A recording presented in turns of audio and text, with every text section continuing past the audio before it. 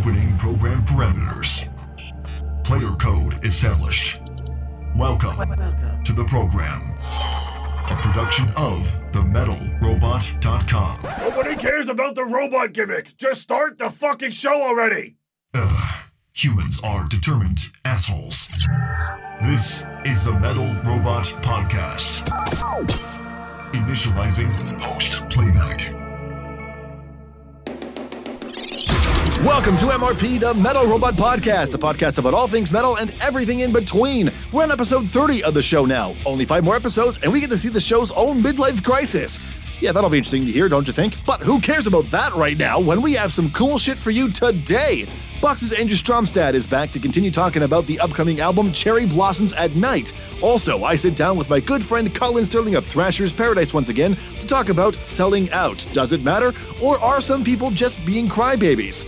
In the Metal News Recap, who's really to blame for Sepultura's split? Meg says it's not the wife. And David Draymond has, let's say an odd opinion on Vince Neil's health and vocals. But coming up in a few short moments, Patriot, Trog, Oceans of Slumber, and Acidican get put under the knife, as it were, among this week's new releases. All this and more, so let's not waste much more time and let's get into the show. I'm Tom McKay, and this is the Metal Robot Podcast. You're listening to MRP, the Metal Robot Podcast. It's the Metal Robot Podcast. Welcome. As always, I'm your host, Tom McKay. Can I just say before we get started here, Canadian summers are fucked. Like, not just with global warming and shit, but if you're living in an apartment in a Canadian city right now during the summertime, you know exactly how fucking unbearably hot it can get. It's 31 degrees Celsius right now as I'm recording this. I might as well convert my room into an oven so I can sleep like a Thanksgiving turkey. It's really bad, and I'm sweating so much right now that my balls are perma-glued to my chair. It's leather too, which doesn't help anything. Side note, if you, for whatever reason, hear the sound of Velcro in this podcast, just know that I accidentally stood up and will be in searing pain for the rest of the episode. You know, just out of curiosity, I wonder if other people are dealing with this heat too. Oh my god, the entire continent of Europe is on fire?! So suddenly, I feel like my complaints are less important as of right now. How about we get into the reviews now? 4 new albums this week, all of various degrees of metal for all. So let's get into it. As always, if you have any albums you want me to talk about on future episodes of the podcast, send me an email, tmckay@themetalrobot.com. That's TMCKAY @themetalrobot.com. Or reach out on my socials, Facebook and Twitter @themetalrobot, Instagram @the.metalrobot. Be sure to also use the hashtag MetalRobotPodcast so I can find you. Now, without further ado, let's take a look at what we've got.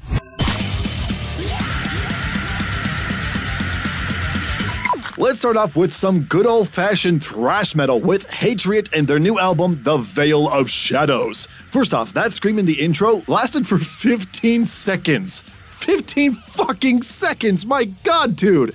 Sure, it's no 25-second Maynard shout in The Grudge, but we're already off to a pretty good start. One thing you notice as this album goes on is amongst the death and thrash metal sound these guys have, there's also quite a few other influences getting thrown into there as well to spice things up. In the opening song of Horns and Halos alone, I spotted the likes of melodic metal, MDM, new wave heavy metal, kind of, even 2000s metalcore.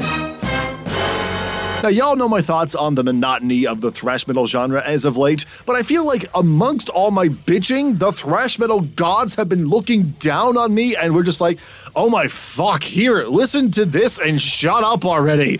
Before, of course, promptly going back to chugging their 20th Miller of the day. Fuck you, I'm almost at 21, you fucking c-. Now, don't get me wrong, just because this album features more style combinations than a drunken creation of a Nintendo Mii character, the thrash metal roots still hold strong, and as a result, this is a thrash metal record front to back. Normally, that would be a slight complaint of mine, especially those who seem to think ripping off Slayer makes them cool shit. But here, everything comes together to form its own sound. The riffs of Kevin Patterson and Costa V are both ripping and melodic, including some nice chugs every so often with pretty 2000s type chord sustains for that extra little bit of intrigue.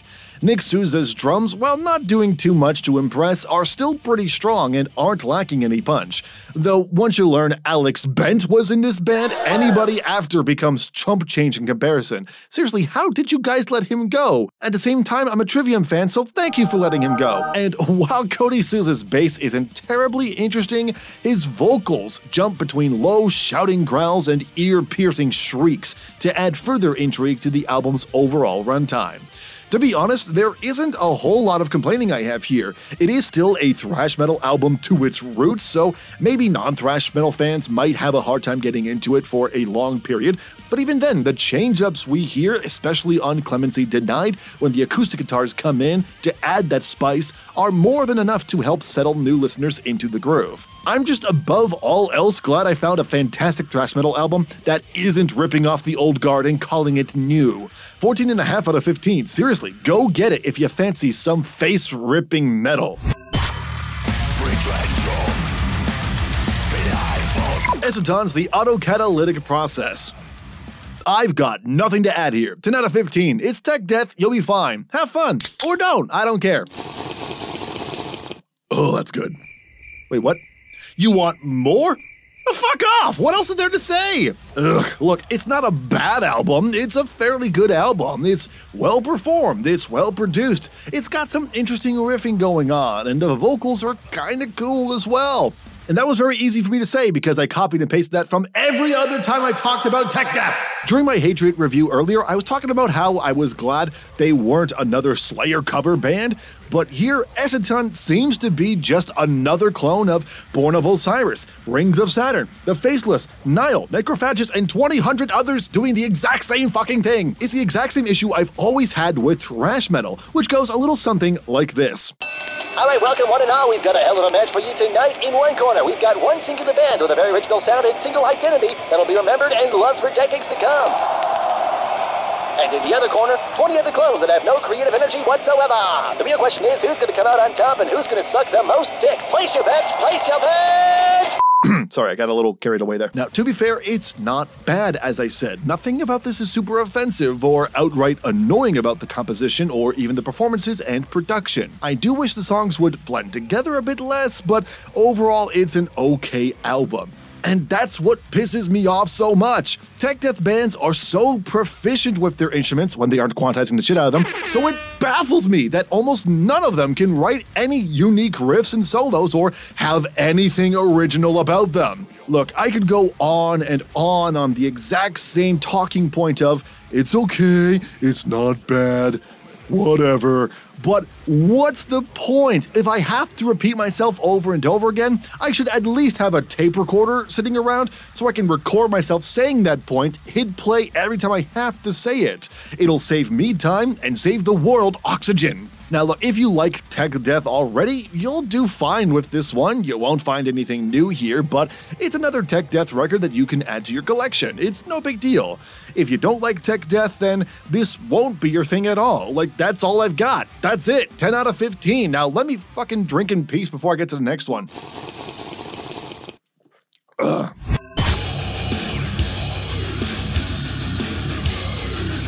Trog's new EP of Vomit Reborn. Here we have some old school death metal. Formerly Troglodyte, these guys formed back in 2019, so while not around during the days of early Cannibal Corpse, Morbid Angel, Death, and Undeath, these guys at least understood the era in which their sound comes from. It's 30 to 40 years fucking late, but understand the sound they do. And stick with that sound as well they do. Throughout the main songs on this album, you are given a grisly soundscape to mosh to, thanks in part to the guitars from Dan Erdenberger and TJ Kuhn, those pounding drums by Hudson Barth, and Pete Colucci's toilet bowl vocals. My god, this is gnarly stuff. Though with that early death metal sound comes the unfortunate reality that these guys also unfortunately replicated. See, back then, good production was expensive, and most of those old-school death metal bands had really poor mixes and bad production for the same reason I was a virgin in high school. Not by choice, but by circumstance. Nowadays, though, you can have better sounding production from the comfort of your bedroom, or send off to a mixing engineer for a better price than you would have had to deal with back in the day. Trog, however, didn't go that route. True to that 80s old school style, they seem to have replicated that production quality here. Though, unlike their older counterparts, this was obviously by choice. While it doesn't take away from the gnarly sound this band has, in many ways adds to it, it does mean that the mix is fucking horrendous. The drums are either way too crackly in the high end with the cymbals or way too pushed back down the hallway for the snare and kick especially, while the bass is almost nowhere to be heard, probably because it's only heard when it needs to be heard, otherwise let the guitars take the reins. The bass is just copying the guitars anyways, right?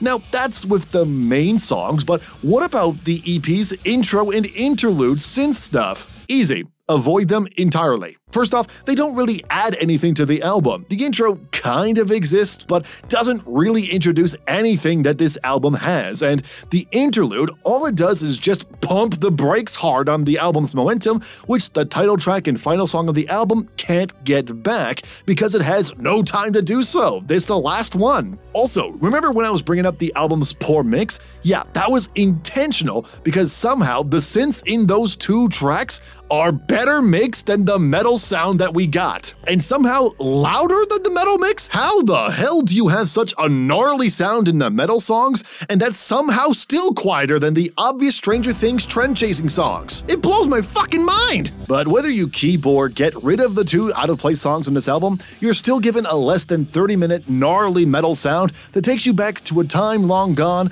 but always remembered in modern television. 12 out of 15, for old school death metal, it's a fucking gnarly album to add to the collection. I'm drowning in your sorrow. Ooh, here's an interesting one. Let's take things down a couple notches to end this segment with Oceans of Slumber and their new album, Starlight and Ash. First off, this is probably the polar opposite of what we've been talking about on this show thus far. The gnarly and blistering sound of thrash and death makes way for proggy southern blues metal, and those black mouth of Sauron vocals make way for silky smooth Louisiana jazz prowess and serenity. Don't get me wrong, there's still plenty of metal to be had here on this album, but it's obviously not the main focus on this band's sound. While I could talk about the great sounding guitars of Jesse Santos and Alexander Lucian, the gliding bass of Samir Ozerkan, the stellar keyboard work of Matt Allman, Dauber Beverly's pounding and devastating drum work, as well as his tasteful piano playing, let's be real here, the true identity of this band's sound is Cammie Gilbert's stellar vocals. This band is from Houston, but if you never told me that fact, I would have assumed this was some New Orleans metal with her silky smooth vocal inflections, infectious melodies, and powerful croons. So good! This is a great example of the softer side of metal, though I found something interesting about this particular album outside of the spine-chilling cover of House of the Rising Sun. When doing my research about this band, I found a quote from Noisy under Vice that called them a female-fronted Opeth, which, listening to this album, makes a lot of sense, but when digging into the band's back catalog, not one album earlier had a slightly different sound. See if you can spot it.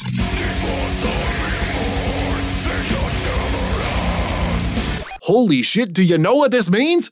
Starlight and Ash is the band's heritage. Oh dear God. And yet, surprisingly, I haven't seen any backlash from the fans, which I bet is making Michael Ackerfeld scream, "Oh, come on! What the fuck, guys?" I'm kidding, of course, I'm only joking. Post-2011, he'd be jazz singing it. But jokes aside, I think there's a reason for that though. With Opeth, those low guttural growls were synonymous with the band's sound, so getting rid of them was a big deal, as it was a big part of what drew people to the band. With Oceans of Slumber though, Cammie's harsh vocals were great, but her cleans were the main selling point. So getting rid of the screams and making more room for the cleans is a net positive. And given the beautiful intertwine of the bluesy vocals from some heavy moments gives a lot to desire, and dig further into their catalog of fantastic bluesy prog metal. Seriously, have an open mind about this one, guys. 14 out of 15. I highly recommend it for anybody looking for some smooth metal to wash down the gnarly metal that we had before. Which reminds me, I should probably go get another drink. Oh God, it happened. Doesn't feel too good, I'll be honest. And that's it for the reviews. Like I said earlier, send your emails to tmckay@themetalrobot.com or reach out on my socials for any albums you would like covered on the podcast or on the main YouTube show. This could be albums that you're looking forward to from your favorite bands, or it could be albums of yours. Let me know, send me an email, reach out on socials. I'd love to hear from you. Coming up in the show, Andrew Stromstad of Box joins us once again to talk about his upcoming album, Cherry Blossoms at Night. But first, let's talk about selling out in metal. Do you still care about it? Is it still a problem for you? Let's find out right here on the Metal Robot Podcast. The X-Man of New Orleans is back. No, wait, I meant in metal with a new song from Dust Prophet. Could you not have led with that? Sure, but then you wouldn't have done the contractually obligated scream that I can now use for exciting purposes. Watch, Dust Prophet have a new song. Here's another one. The tent broke off, so they're giving away free beer to everyone. Yes! I hate you. When the Axe Falls, new fuzzed out jam from the New Hampshire Fuzz Rockers, Dust Prophet. Available on Bandcamp. Link down in the podcast description.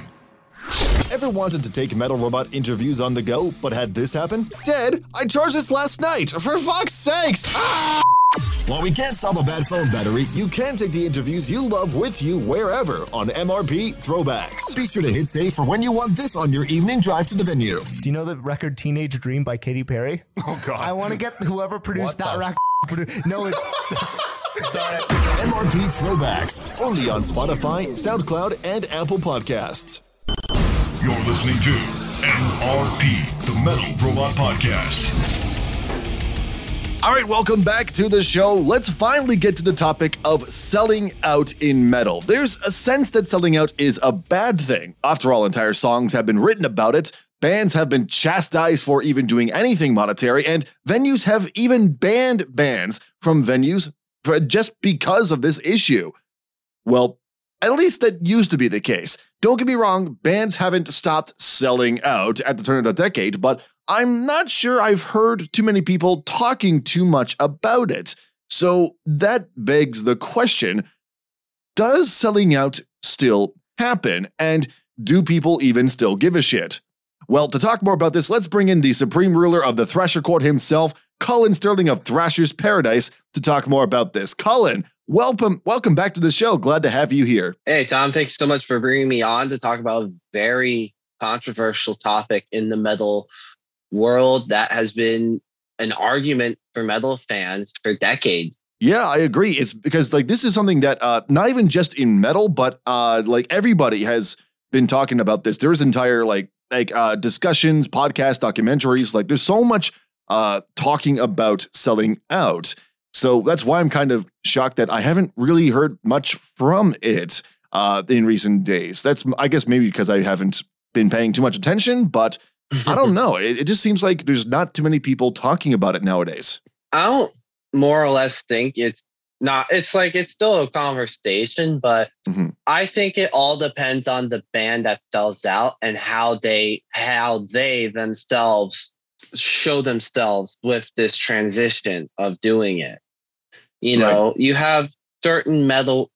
Okay, let's be realistic. A lot of the money makers in the metal industry today, besides being the bands of old, like your Metallica, Maiden, Sabbath, and all the other legends. Nowadays, if you want to make money realistically in metal, you have to have that metalcore sound to even be considered. But in all honesty, you can make money just by playing the style of music you play. But in my opinion, it's a matter of how you hold yourselves as a band compared to everything else. A great example for me, this Italian band. They were an amazing thrash band, and then they turned metalcore, and they really turned off a lot of their fans. I'm talking about Ultraviolence, for those who might have not figured it out by this point. Ultraviolence were an up-and-coming, phenomenal thrash band. Their music was great. 3 killer thrash albums, but recently last year they decided to switch it up and try and make money and become a metalcore band. Mm-hmm. And, you know, they released their first song as a metalcore band, and, you know, a lot of people didn't like it. A lot of people are used to hearing the thrash down, and a lot of people don't really want to hear this band play metalcore. And it's like, you know what? That's completely understandable. Everyone's going to have their opinion. Everyone's going to voice it. But here's where they lost a lot of people, is their reaction to all the negativity. Oh, no. How'd they react? They posted saying, you guys shouldn't be talking this way about it. We're trying to make money. See, for me, that's the worst thing a band could say itself, instead of just taking it, embracing the comments, and then just carrying on. But that reaction really, I feel, lost a lot of respect from a lot of their fan base. Yeah, understandable. Pussies much. This is so... but actually, that is a good transition, because I did, before we get further into this, I did want to make sure that we're all on the same page, because I know I did get a few responses, because I was asking for people's take on selling out, all on socials, at The Metal Robot on Facebook and Twitter, at the .Metal Robot on Instagram, and I got some good responses, but I wanted to make sure that everyone knew exactly what selling out is, because I don't know if people really know what exactly it is. Now, you gave a good example of selling out, but so the definitions that I was associating when I was asking people this question, and I got these definitions from the Ongoing History of New Music podcast with Alan Cross, which, if you haven't checked out the podcast yet and you're a music fan, highly recommend it. It's a great podcast. Even if you're more into metal, it's music in general. Go check it out. But Alan Cross defined it in 4 ways, and we'll be using these 4 definitions when talking about selling out. The first one is signing to a major label, such as, I thought they'd be indie forever, but now that Rise Records picked them up, fuck them. In some cases, that could also be switching from thrash metal to metalcore, which is a more popular genre. The second definition is allowing money to influence their music. They're only in it for the money kind of thing, perhaps perceived as doing whatever it takes to get rich. The third one is the band becomes too popular for the comfort of their fans. They're good, but they're too popular for my liking. The new fans have just ruined it because they don't like the band the way I do. As you can imagine, much like Alan did, we'll be ignoring that one because that's just really fucking stupid. Like, that one's really, seriously, if you cry sell out for a band being popular, take your piss baby opinions and hide them in your mom's basement to be slowly eaten away by your 20 cats. Holy shit, Tom. That's it, because here, who the fuck thinks that? It's like, they don't like me. My cats are the only ones who listen to me now. They understand me. Ow, Mitten, stop it. That hurt. I mean, if we're talking about selling out, so there was this other Italian band last year. Well, before we get to that, actually, there's a fourth definition that people usually end up focusing on as well, which is number 4, allowing their music to sell a product unrelated to the song itself, or even in some cases, even brutally related, like, say, Master of Puppets being used to sell opium. It hasn't happened yet, but can you imagine if that does? We'll have to wait and see. Oh my God! Someone please make that commercial. That'd be great. But sorry, what was the one you were talking about? So yeah, another Italian band. This time, Nanowar Steel, and really they had announced they were transitioning from being a metal comedic band to a pop band. Is that real? This was a real thing. Was it? Wait, hold on. Like, was it on April Fool's? We're kidding. We're going to be a metal comedic band. I kind of figured I was about to say that sounds like something they would joke about. I'll be honest. But they actually released a couple of pop songs. And they're just like, nah, here's our new album, Italian Folk Metal. Make sure to listen to it. But again, for me, I'm okay with bands making money. Right. You know, they need to support themselves. They have families they need to support. I get it. But it's a manner of which you hold yourself. Like, like in life, it's don't be a dick. Right. Don't be a dick. If you're still going to be the same fun-loving person when you sell out, then I'm okay with you selling out. Just do your thing. Yeah, people seem to have been under the same mindset of like, these bands have to make money. Like looking at the response they got on Instagram, one of the more like the short and sweet to the point response I got was from Teabag Mills. Great username, by the way, who said no when asking, do you care about bands selling out? The response was no, let them feed their kids. They're like, it's not that hard to really think about that. It's like, yeah, they need to make money, especially in today's music economy. Money is the only way you are able to fund your passion and be able to turn it into a job rather than having to balance this amazing hobby of yours with your actual full-time job. Yeah. Like to make money, you need to sound kind of like that metalcore sound. Like there's this band from Victoria who has really blown up called Spiritbox. Spiritbox. I love Spiritbox. Honest, like I never thought about listening to them. Then I heard Eternal Blue and it's like, holy shit, they're actually pretty good. Mm-hmm.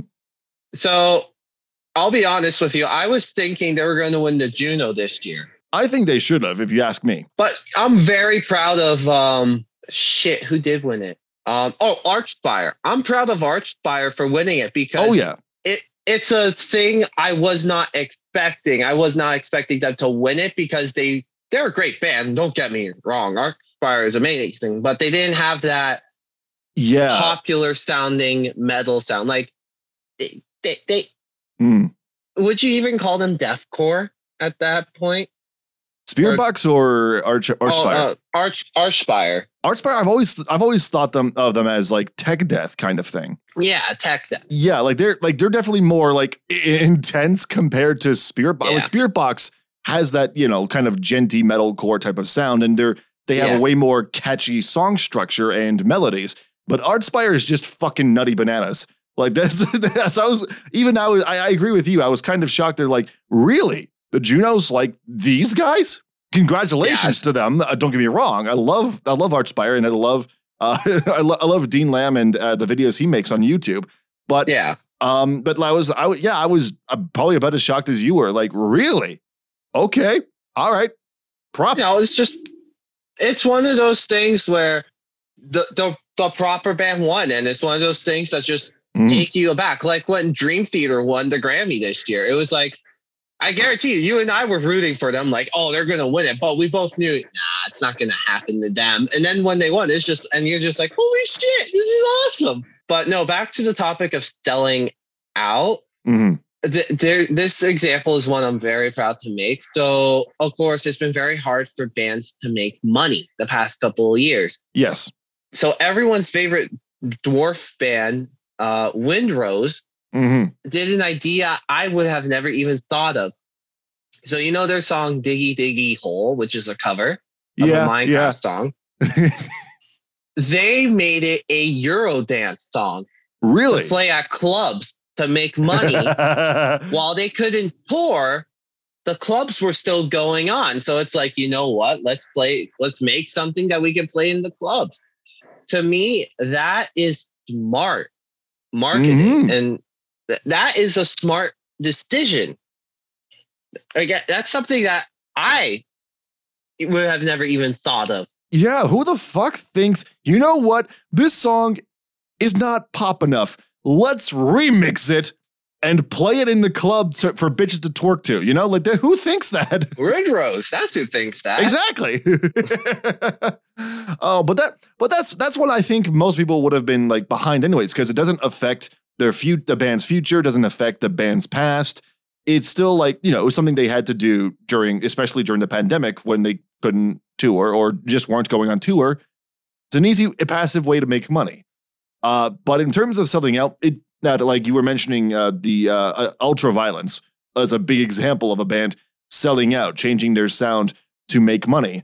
And fans were absolutely fucking not happy with them, especially their fucking response. I'm sorry, who the hell is going to respond like that? But what I do want to know is like do you know of any other examples within the metal community of bands selling out and people having a super negative reaction? I'll stay selling out in the metal industry in one word: Napster. that hasn't been around in a while. Gee, I wonder why. Hey, Lars, want to tell us? Hey, Lars, you got an answer for that question? Yeah. So honestly, that I feel is the biggest example of selling out in the metal industry is the Metallica lawsuit against Napster, and also the Black Album. Well, the Black Album I actually thoroughly enjoy, but I see your point. Oh yeah, no, it's a great album. Don't get me wrong, but when you're suing a company like Napster because you're not making money, if that's not selling out, then I don't know what really is. So, but aside from Ultraviolence, do you think that selling out still happens in the metal community? Like, do you know of any other examples? No, I don't. Those are all the examples I know off of hand and I've experienced personally. But I guarantee you there's a ton of bands you could say sold out. But again, for me, the main point is how they handle themselves, how they hold themselves. I think we've grown as a metal community to a sense where they need to sell out in order to make money. I think a lot more fans are accepting of it because they know the music is coming from the heart still. The music is still their music. It's not the corporates or anything. It's when it's metal musicians, it's their music still.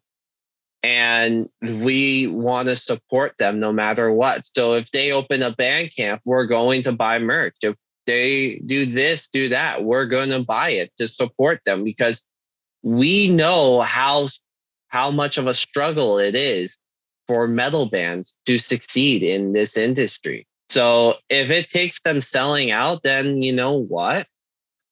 Good for them. Because in the end, you want to see your favorite bands make money. You don't want them to give up 3 years down the line saying, we can't do this anymore. We're broke. We're dried. Like, how would you feel if I you know what? I'm going to stop myself because I can't even name an example. But, it's one of those, we have a better understanding of why bands do it. And we're more accepting of it. Yeah. So I think the metal industry has grown a whole lot from the earlier days where selling out is big no-no.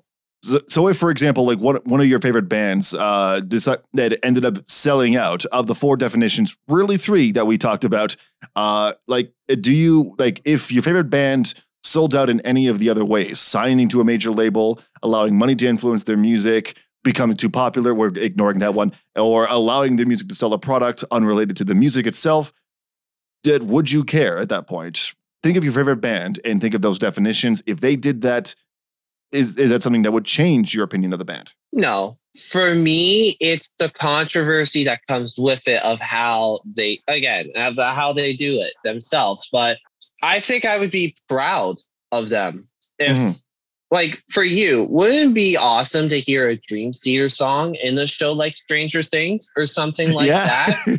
That would be fucking cool. I think that'd be the coolest thing. That would be awesome. Even just hearing Master of Puppets in that in Stranger Things, like, might not be your favorite Metallica song, but guess what? It got played on a popular show in a pretty important scene. And it just it was killer. It was awesome, dude. As soon as fucking Eddie started playing that riff, I don't remember exactly how I reacted, but it was loud and movement was involved. And to be honest, it's kind of nice to see there being more metalheads shown in popular. Right. Like in Netflix alone this year, the past couple of months, we've had Metal Lords. And now Eddie from Stranger Things. Like, what's next? Are we getting a full-fledged documentary about how metalheads are amazing people. Oh, if that happens, I will fund the shit out of that. I will someone set up the Indiegogo. I will donate my entire life savings. Whoa, Tom. Hey, let's take it easy. Just get Well, just give the beer I didn't money. say how much my life savings was. I mean, Fair enough. shit. It's like here's my entire life savings. Like, this is a nickel. Like, yeah, Again, because this is my band merch entire is life expensive. But I agree with you on those points. And you know what? Like, if people are gonna be like pissed about their favorite band selling out, then I don't think that they really should be focused on supporting their favorite bands if they're worried about that. Because especially in metal, I feel like we are past this by this point. This was more of an issue, in my opinion, at least back in maybe the 80s, 90s, or 2000s. And even then, it was mostly just because people gave more of a shit back then. And like, not just in metal, but everywhere. Nowadays, I feel like any band that sells out, if people are going to give a shit, then you're essentially just saying, I don't care about my favorite band. I want them to just not make money off of, or make a shit ton of money. And I want them touring the country in a shitty van that especially with gas prices nowadays, they're losing more money than they're making money. Yeah. That's my opinion, at least, on people who talk about that. You're right. It's, again, there's always going to be that debate. It differs from metalhead to metalhead, but you know what? In the end, there's the overall of just, we want our favorite bands to do well and be able to keep doing what they're doing for as long as they can. So if it requires them to sell out, then hey, go ahead. Just don't be a dick. Don't be a dick. Don't be a dick. Exactly. Colin, thanks again for coming on the show. I appreciate your time. Thank you so much for having me. It's always a pleasure, and I always got time for you, buddy. That was Colin Sterling of Thrasher's Paradise. And yeah, if you want to talk more about selling out in metal, by all means, let's keep the discussion going. Do you give a shit? Do you not give a shit? Let me know. Send me an email, tmckay@themetalrobot.com, or reach out on my socials at The Metal Robot on Facebook and Twitter, at @the.metalrobot on Instagram. Use the hashtag MetalRobotSellouts. That will get taken out of context at some point, I swear to God, and let me know. Don't go anywhere. News of the week coming up in a moment, but also we have Box joining us once again thereafter. This is The Metal Robot Podcast. This week's Metal News Recap is brought to you by MySanity. Everything is so depressing! Why?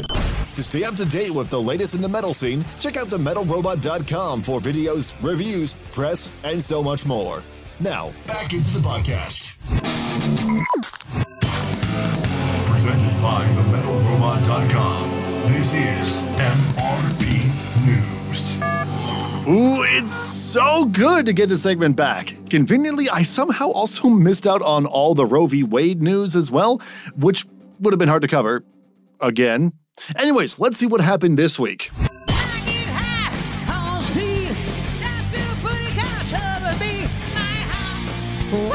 Did you understand any of that? Probably not, unless you saw the misheard lyrics video and know the new lyrics by heart. But that was Vince Neil of Motley Crue trying, keyword trying, to sing the lyrics to Kickstart My Heart a couple of years back. Now, Vince hasn't been sounding too good for years, and his recent solo shows as well as the Motley Crue reunion have shown he hasn't gotten better. Though, according to Disturbed's David Draiman, he sounds fine. On Twitter, while people were making fun of him, Draiman decided to give an ego stroke. Quote, "Proud of @the Vince Neil. Videos I've seen of the stadium tour have been great. Sounding good, looking healthy. Good for you, brother. Keep knocking them dead." So we've learned somebody's been pulling a switcheroo on Draiman, and he's been watching Vince Neil in the 80s and somehow didn't know this difference. It's far-fetched, sure, but if Draiman is genuinely impressed with that, then that is the only fucking explanation I've got. Now, to be fair, David Draiman has been known to be a positive personality in the metal world. Rather than knocking people down, he's the guy who's giving out participation trophies like they're fucking candy. Even recently, he also defended Vince Neil's use of a teleprompter, which, to be fair, half of you would be using if you were at his age. But sounding good? Looking healthy? Are we talking about the same person here? I mean, yes, the clip I used is hilarious, but it's also dated. It's been a couple years. But if you want something more recent... That was 2 months ago! I've heard people say that Neil's age is at play here for his performance, but to put it into perspective, you're wrong, because Vince Neil is 61 years old. Meanwhile, over across the pond, Bruce Dickinson is 63 and still looks and sounds 10 times better. The problem is not age. Vince Neil is just tired. After years of abusing drugs and trying to keep the party going into his middle ages, has done a number on his health and his ability to perform. Now, while I am glad to see a legendary band reunite to give people a taste of the most infamous band of the 80s, their frontman clearly can't do it. So why the hell are they still trying to force it? And why the hell are there David Draymonds in the world trying to give them a false sense of positivity and ego? Just retire already, for God's sakes. Or at the very least, if you're going to keep going, try and get healthy first before going on the road for a few extra Benjamins. We all, including you, will be very grateful for it. Here's a question. Why is it we rock and metal fans can't help but blame the girlfriends? I mean, really, I know it was the thing back in the day for when shit went wrong with our favorite bands, but how the hell is your favorite band deciding to quit somehow because of who bandmates are with? It just makes no fucking sense to me. Now, one such example of a band having their end blamed by a woman is Sepultura. Max Cavalera left the band in 1996. Good thing too. Have you seen what the band's been up to lately? It ain't pretty. Now, with Max's exit, however, people put the blame at the feet of Max's wife, Gloria. But as anybody who is capable of being within 6 feet of a woman without collapsing into a blob of gelatin will tell you, that's not how the power of pussy works. And this became more clear when Max admitted in an interview with The Dan Chan Show last week that he was the one who made the decision. Because of course he did. Like, I don't get it. People act like men can't make their own decisions when they get married. Okay, that's partially true, but in this case, it wasn't that, as he explained. The truth is, we grow apart. We start hating each other, man. And it happened to the Beatles and happened to many other bands, Pantera, you know. It's just how it is. Well, on the note, actually, Pantera kind of fizzled out after 2004 for no particular reason at all. But I see your point. Guys, like it or not, bands just fall— don't kill me for that. Bands just fall apart. It happens. It's too easy to blame the wife or girlfriend, and 9 times out of 10, that's not how shit went down. The power of the pussy is powerful, but not by that much. Now, while we're on the subject of abandonment issues, let's talk about Devil Driver, where yet another member has left the band. And guess what? It wasn't Dez. Surprise! Fucking spoiler alert! No, it was their 6-year-long bassist, Diego Ibarra. He announced the departure on Facebook, going on to say, quote, "It was an honor to play with some of the most talented musicians thus far in my career. I wish Devil Driver the best and look forward to what the future holds and new musical chapters." Which sounds like a generic send-off, but okay. Now, as of recording this, the reason for Diego's departure is still kind of unknown. Maybe nothing really happened and Diego just decided to move on, or maybe it would have been an Evanescence thing where Dez called Diego and said, "Hey, we're 2 weeks from tour, but guess what? You're out. Bye. Click." Too soon? Whatever. When we hear something about that, though, I'll be sure to let you know. In Slipknot news, because, of course, Slipknot have a new album coming out soon. September 30th is the set release date for their new album, The End So Far, and with it features a new single, the dying song, Time to Sing. People seem to enjoy it. Also, new masks have been revealed. And this has been your obligatory Slipknot news.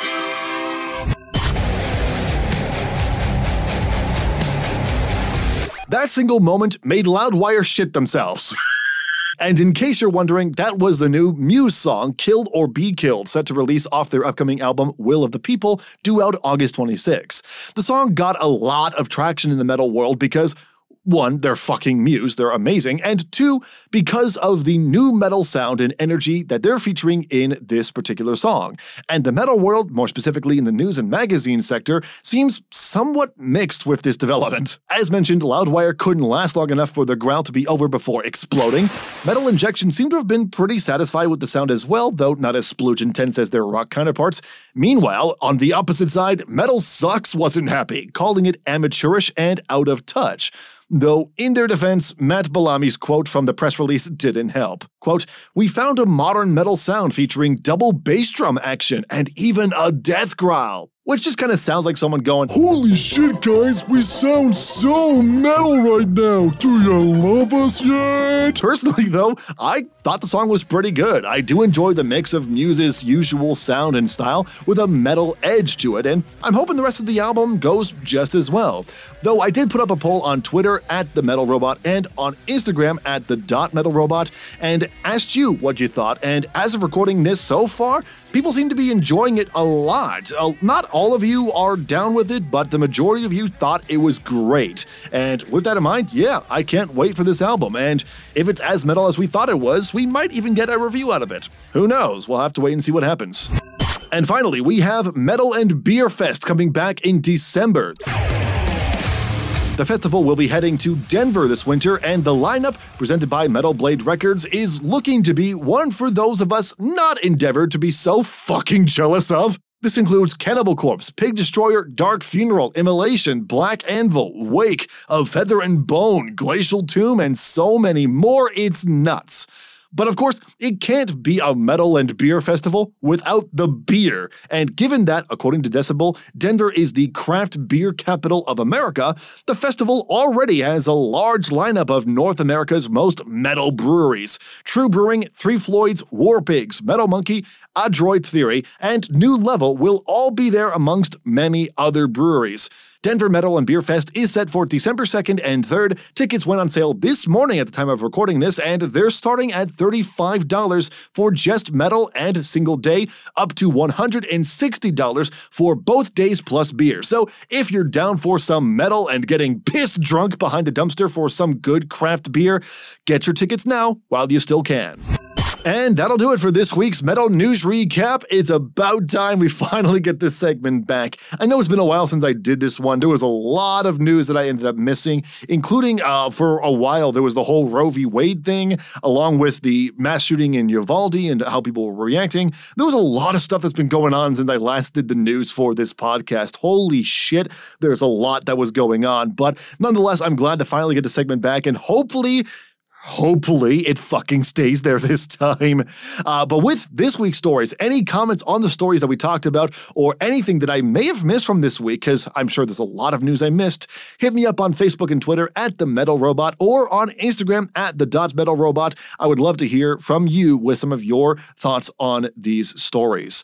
You can also check out TheMetalRobot.com for more news and press that can be found throughout the week. And hopefully we'll continue to do this next week as well. Again, seriously, I'd love to hear from you on this week's stories, but any stories that you have, let me know. This is the Metal Robot Podcast. We've got Box coming right up, so don't go anywhere. We'll be right back. Metal addicts call it symbiosis between extreme metal and classical music. Cult Metal Flick says cinematic landscapes collide with atmosphere. Tom McKay says it's the reason my veins are filled with caffeine. Wait, what? I can't help it. I'd rather write awesome metal than sleep. Give me a fucking Ambien, please! Call to the Demon Sultan is out now on all streaming platforms. And while you're at it, pick up some cool merch by going to metalrobotreviews.creatorspring.com or check the links in the podcast description. Stream now. I want to say I understand, and yet I'm hurt. If I wasn't rocking out so much, I'd be scared shitless. You broke my cheese-o-meter 2.0. I wouldn't sleep on this one if you don't identify yourself as Petrucci Butt Pirates. Part MDM, part progressive, part blackened, all fuck. This is not a thrash metal album. Thrash heads expecting a beer-infused fuckfest will have a heart attack. New installment of the fan-favorite series, 10-Second Purge.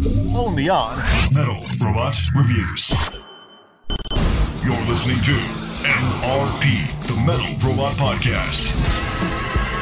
Alrighty, welcome back to the show. I don't know why I started with that. Let's continue with our guest, Box, from the last episode. I gotta say, I was pleasantly surprised by how well this interview actually went. Sometimes I get guests on who are great. Sometimes I'll get guests on that, don't get that I'm trying to make jokes on the show because this is technically a comedy show. And many just decide to roll with the punches and play along. But my last guest, Andrew Stromstad, he knew exactly what to do and brought his A game for comedy. His new album, Cherry Blossoms at Night, is due out July 29th next week, and on top of trying to piss off the metalheads, he is so excited to release this album, as we'll hear him say in a moment. So here we go. This is Box's Andrew Stromstad, Part 2. We're a few months away from this album being released now. Are you excited for it? Are you nervous? No, I'm not. I'm not excited at all. No. Okay. That's a great attitude going into it. I don't. Why would I be excited, man? Like, it's a new album. It's a new, it's a new thing coming out, you know? Sure. Yeah. I'm ready. You know, I always set myself up for disappointment. I'm always ready to be disappointed, dude. That's how, you know, you don't give yourself high expectations, and you just, you know, like, be honest with yourself. You know, this world is fucking bullshit. So I'm just going to keep thinking that way, right? But maybe there's a glint of beauty somewhere that I haven't found yet. Or maybe it's the record itself. Yes, I like to muse about these things. I have to fucking shoot another video like on Monday, and I totally fucked up the booking, and I'm really nervous and stressed about that. And, you know, now that you're my new therapist, I feel like I can really start talking about these things. And that's the shitty thing, but when you're doing stuff yourself, you have to figure out this bullshit that's not like the real shit, you know? So, and I'm really bad with doing God, I almost said adulting. Okay, I'm just going to say it. Fucking adulting shit. Adulting. Man. God, I'm such a piece of shit. Man. It's the worst, right? Is this fucking thing over yet? I sound like a fucking moron. Hey, I had to do a thing, and it made me feel like I was in my 30s, and it was terrible. Shut up, bro. Yeah. No, you know what? Like, I feel the exact same. I'm in my like mid-20s right now, and I'm just like, can I be a kid again? Like, can that you're just happen? a baby. I just want to be. I want no responsibilities from this point forward. Is that possible? Can I make that happen, please? Somebody. You ever hear that shit? Someone's like, "Oh, you're in your mid-20s. You're still a kid. You got some time. You're fine." You ever hear that? I wish. Society doesn't work that way. What do you do in Canada, man? What do you do over there besides punch moose? I don't know nothing. Oh, you know, the typical thing. We ride polar bears to work. Like, we have pet beavers that just eat everything because our houses are made of wood instead of igloos for some reason. We don't know. It's all. So we can never have good things because our pets are only beavers. Having dogs and cats were outlawed back in like the 60s. It's not. Oh yes, I recall this. Well, I mean, I grew up in Alaska, so I mean, I get it. I get those. Oh my God, do you ride to work on a sled dog kind of shit all the time? Or did you grow up in an igloo? And at this point, it's just like, yeah, I did all that. Totally. I'm sure someone like in the Inuit tribes further north are going to be like we'll hear some of that stuff like from like random tourists who got lost. It's like, this isn't Hollywood. There's too much snow. I thought it was going to Paris.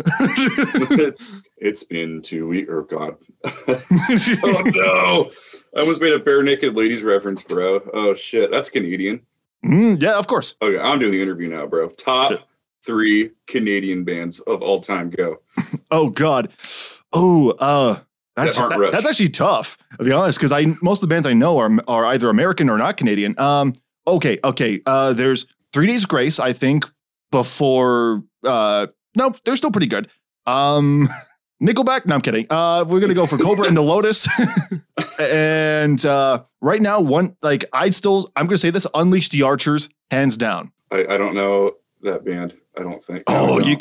That's a great band name, though. Unleash the Archers. They're like a power metal outfit out of Alberta. Really good stuff. I was gonna say. Are they Alberta or BC? I have no idea. Oh God, I got to look this up afterwards. I'm gonna offend somebody. It's like, excuse me. How dare you? Dude, I seriously thought you were gonna say like, okay, fucking Rush, dude. Fucking. Oh, of course. I mean, I was going straight to like the hard rock and heavy metal stuff, but Rush, hands down. Like I know many people are thinking like, oh no, you got to go for Rush. You got to go for the Arkells. You got to go for Celine Dion and like and shit like that. I'm just like, or fucking Monster Truck. Like, you got to go for that shit. Monster Truck, bro. Yeah. No, I'm gonna tell me how to lay. Oh, exactly. Dude, yeah. Oh my God. Good. They are really good. Yeah. You watch that Pat Finnerty guy? I'm sorry? You ever heard of Pat Finnerty? Oh God, no, I have not. Okay, I'm going to send you something later that you're definitely do so. Yeah, you are, and it has to do with Monster Truck, and you are going to love it. I'm sure I will. I can't wait to be blown away. So we talked a second ago about like whether or not you were excited or nervous. There are some people who, by this point, who may have heard the album already, or at least have heard the first track, Succumb. What are some of the reactions that you've been hearing thus far for the music that's been released, or for those who managed to hear the full thing early? Bro, this is the greatest record of all time. This trumps 1986 is John Parr's Man in Motion, Meatloaf. Doesn't hold a fucking bat out of hell. Not a candle. Not a candle. That's getting specific. Someone actually said that? No, God, okay. No. Nobody knows who John Parr is, dude, except for me. I'm the only John Parr fan, okay? No one's allowed to have him. He's mine. I don't know. People like it, I guess. It's like music is so it's right now. There's so much music, dude. There's so much music. You're preaching to the choir here, bro. Yeah, down on my knees, man. I'm like, yeah. Just Lord, so fucking much. There's a lot of music, bro. Oh yeah, like especially in metal, because again, like we have all these like the most complicated fucking subgenre tree I've ever seen in my life.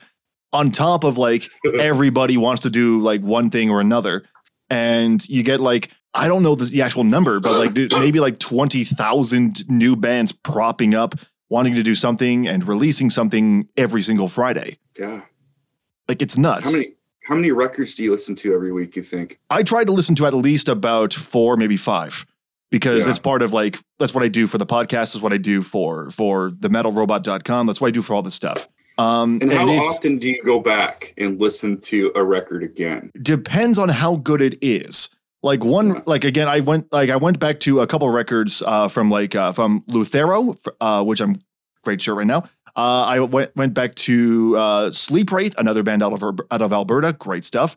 But aside from that, there's not many I go back to unless it's like top notch, top tier, like worth spinning again and again and again. And that's really unfortunate, because a lot of the time it seems like these guys are putting in a lot of effort into the music only for some random Canadian twat who's like listening to your music, like listening to it once and then great, moving on. Well, you're not a twat, you're a dick. Sorry, I should probably clarify that. Yeah, I'm a dick. It's worth understanding the vocabulary. Thank you. Thank you. Yeah, there's just so much music out there, dude. And what's my point here? What's the point I'm trying to make? I know it's really deep. I guess like how does one compete with the influx? But it's like, do you really want to compete too? Because competition is such a westernized concept, dude. Like I don't want to compete with people. I want to like live within a community. I want to have a village. I want to have a family, you know? Right. And when there's competition and there's money involved, you don't get that. You just you fucking suffer culturally. Yeah, and competing seems to be like the dominant form of like you got to compete with like so and so every single week. Like I know when I was like doing their promotion for my debut EP like a few months back, I know like that was one of the big things. Like you want to pick a release date that doesn't compete with too many albums, and that was like the key word: compete. You don't want to compete. And I know I've used that before when reviewing albums that were like released on a different week or different day from Korn, or from fucking big names. Because or they accidentally realized, oh crap, Korn releases the same time as us, we're fucked, kind of thing. Man, that's I've made those jokes before, but it's like it really is hard to compete. But then again, like as you said, like we really shouldn't be thinking of it like that, shouldn't we? Like we're a community, we're like a village, a family of metalheads making music for the sake of making music. Absolutely, I try to prop up other people. But I also talk a lot of shit. So yeah, there's two parts of me that I need to work on. You're speaking to my heart there, bud. You're speaking to my... Yeah. We obviously have this new album coming out in July. Do you have any other projects coming down the road? Anything that's in the works while you're promoting this, or anything that might be that we can probably look out for in the future? Hundreds. Hundreds and hundreds. Bro.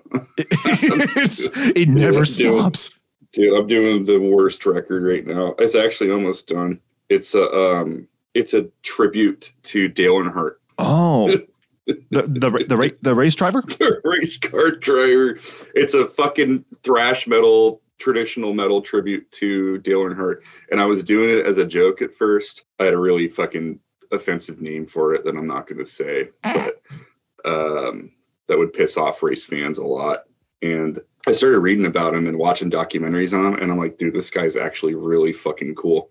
When he's not racing cars, he's got a farm and he's like raising cows and shit, and he's doing like real cool shit. And the more I learned about him, the more I started to like him. And it's like, okay, well, I guess I'm just going to make a tribute. This is not going to be a joke album. I mean, it is a joke album, right? But can you be? It's like it's no less of a joke than fucking Black Sabbath having Stonehenge on stage or some shit. You know? Like it's all theater, dude. Exactly. So that's like, I'm either going to do that record next or the next. I have an Icy Box album. I actually have a bunch of songs that didn't get on this record that I could put out like at any time if I wanted to. So I might do that, or I started a record label last summer and I want to do like a bunch of short runs of 7 inches with just like friends of mine in town and just like write a couple songs in whatever genre that we decide to do. I'm about to start recording a record with the other band I play in, Atriarch. We haven't put out any new material in like 5 years or something, and we have a album that's ready to go. So I'm going to do that. I do a lot of video projects, like comedic video stuff, like YouTube. And I have something that I'm working on for like a TV pilot right now, because TV is way funner than music. Yeah. Music is so depressing, but like making video is not depressing. It's very fun. It's like the same shit. Like you're using a video editor as opposed to an audio editor. And there's that depression that's involved, but there's a lot more laughter, and you have other people involved. And what am I trying to say, dude? God, I don't know. You're like, it's that guy who comes on to the show and he's like, dude, I'm so deep. Did you ever think about like TV's better than? Did you ever like think about the laughter with TV? Well, I'm fucking serious though, dude. Like TV's way less depressing than audio, all right? Right, dude? I mean, dude, do you ever get sick of hearing your own voice? I got over that like years ago. You got over it? Yeah. You get used to it after a while. You're just like, yeah, whatever. Well, it depends actually. You get sick of how you used to sound. Because I look back on like my old videos or any of like my old college projects, and I hear back on how I sounded, and I'm just like, oh God, this guy was allowed here. This guy was allowed near a microphone. You poor thing. For shame. What were these guys thinking? Yeah, everything that you do when you're younger is cringe, dude. Exactly. Yeah. Cringe. Can't help it. I listened to music I made 15 years ago, and I die a little bit. You know, it's like, oh, I wish I could have made fucking awesome shit when I was 19, but it's definitely not awesome. It is bullshit. Yeah, hindsight is a beautiful thing in that regard, because it's always there to remind you, hey, remember how you were as a kid? Yeah, you sucked, didn't you? All right, I've got one more question for you, and then we can start wrapping up. If you could be any cereal box character, this is the most important question, who would you be? Cereal box question? Wait, what? If you could be any... No, I got the question. I'm just like... just questioning what exactly kind of question this is. Well, I mean, I guess Tony the Tiger was in good shape. He looks pretty healthy. Was there like a cereal box character that was like surrounded by babes? I gotta look that up because I have babes on both arms or something. Is that or can I be like like Michael Jordan on the Wheaties box or something?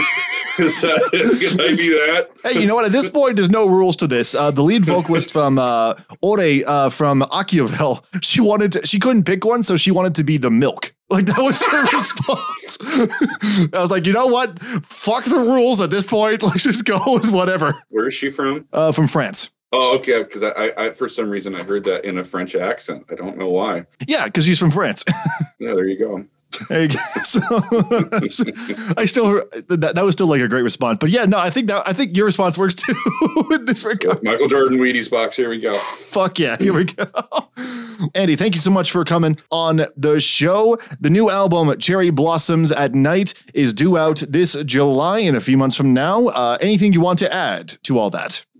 What's your real name? Tom. Tom. Hi, Tom. Hi. That's it, 30 minutes in. Oh, now we're on a name basis. Yeah. Names have been exchanged. Dude, buy my fucking record, you fucking peons or whatever. I got a record label called Miserable Pyre. You can figure out the spelling on your own.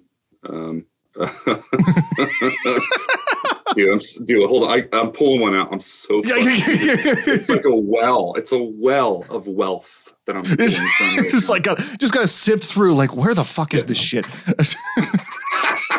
Wait, where's the shit I need right now? It's like, just email me later. Yeah. All right, I'll leave a link to any socials and pre-orders down in the description of this podcast. So, again, thanks for coming on the show. I appreciate your time. Thanks, Tom. Andrew Stromstad of Box. Once again, Cherry Blossoms at Night is due out July 29th. You can, of course, pre-order your copy in the podcast description if you're so interested. Trust me, I took a listen to it for this interview. And among the perplexed face emotions that I had the entire time, it's an album that leaves you confused as to where this belongs on the metal spectrum, but also wanting more out of this project. So go check it out. Huge thanks to Andrew for coming on the show. We had a lot of fun. If you haven't heard part 1 yet and forgot that this was a 2-parter for some reason, go check out part 1 back in episode 29 that I put out not too long ago. This is the Metal Robot Podcast. You just listened to MRP, the Metal Robot Podcast. All right, that's the sound of the Rain of Fire, so let's wrap this episode up with telling you what's coming up next week. Do you want some fun Nintendo grindcore? Well, Gone Mage has you covered, and he'll be joining us on the show. Plus, more reviews from next week. Any suggestions on some new releases for the 29th? Let me know. Plus, some more fun stuff and next week's Metal News Recap. In the meantime, thanks for listening to the Metal Robot Podcast. You can follow the show on the internet, YouTube Metal Robot Reviews, Facebook and Twitter at The Metal Robot, Instagram at The.MetalRobot. You can also check out everything Metal Robot on TheMetalRobot.com for videos, podcasts, press, and so much more. A special thanks to Dust Prophet, When the Axe Falls is available down in the podcast description, and to co-producer Anna. Glad to have you on the team. I'm Tom McKay. If you enjoyed this episode and you want more, be sure to subscribe wherever you get your favorite podcasts. I'll see you in the mosh pit next time. Have a good night.